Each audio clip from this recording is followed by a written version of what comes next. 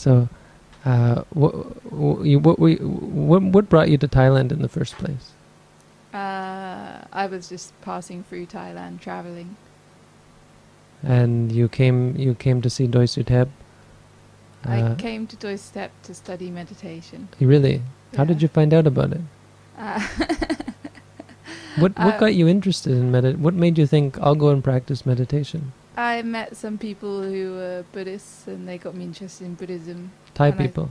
No, foreigners. Oh, And I wow. started reading about Buddhism, and then I met a person who said there's no reason to read about Buddhism, you have to go and practice. And what brought you to Doi Suthep? I was looking for a course I could do in meditation in Chiang Mai in Thailand, and yeah, Doi Suthep seemed to be the best one. Was it like internet or? Yeah, on the internet.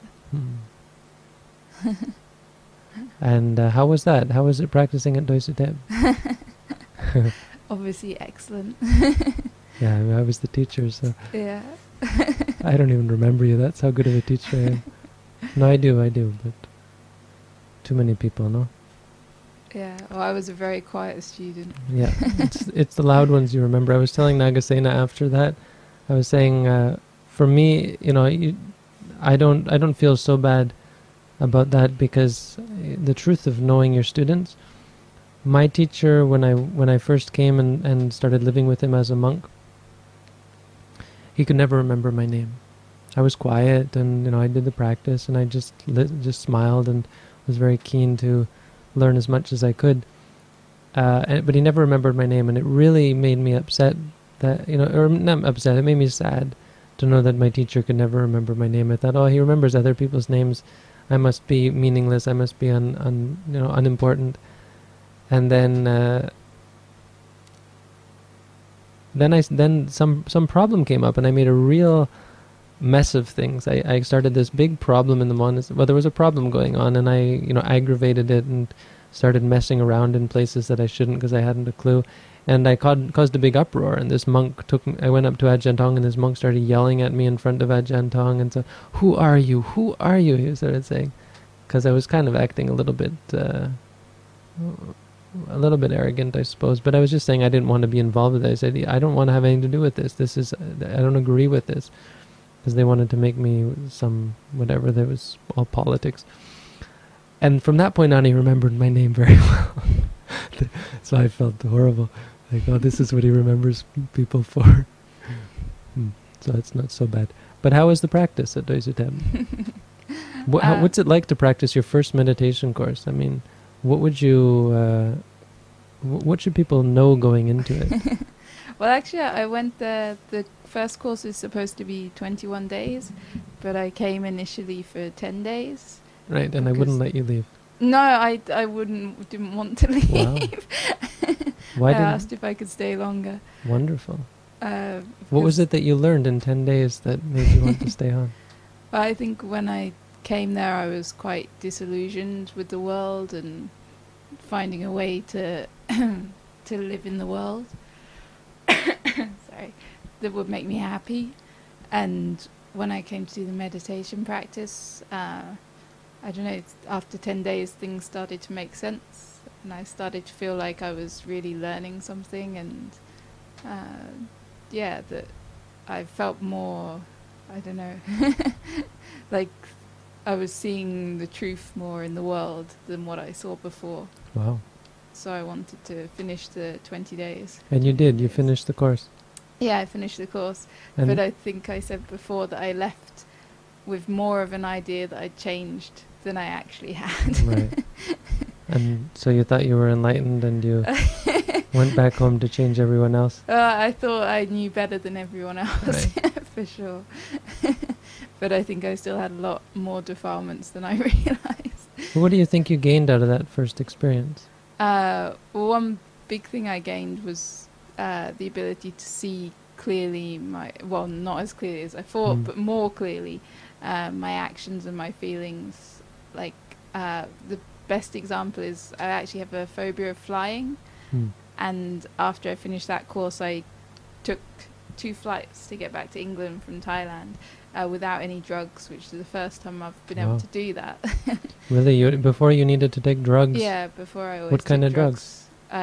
A combination of some lorazepam and beta blockers to stop the adrenaline, so the Wow. lorazepam can work. Beta blockers even. Yeah. Wow.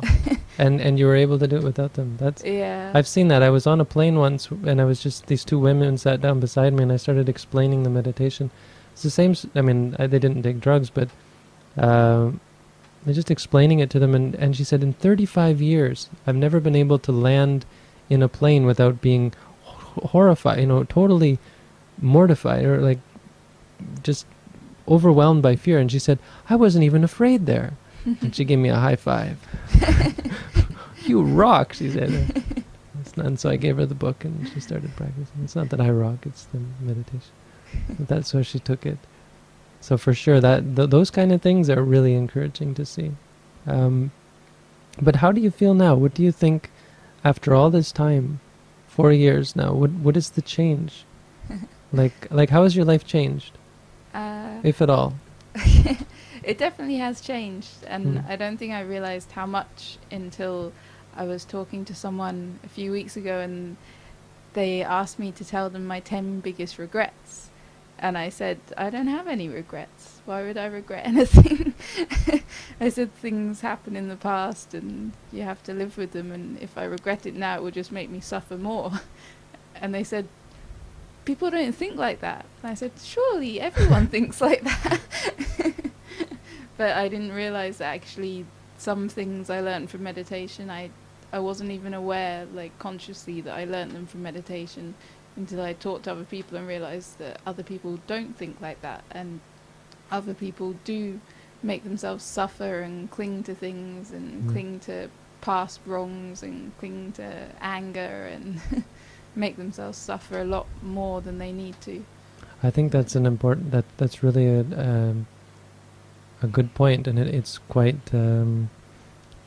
pertinent, quite the case.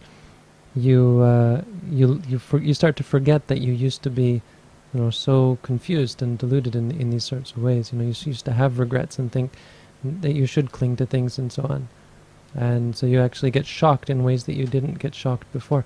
People actually do that kind of thing, and like, oh yeah, I used to do that kind of thing.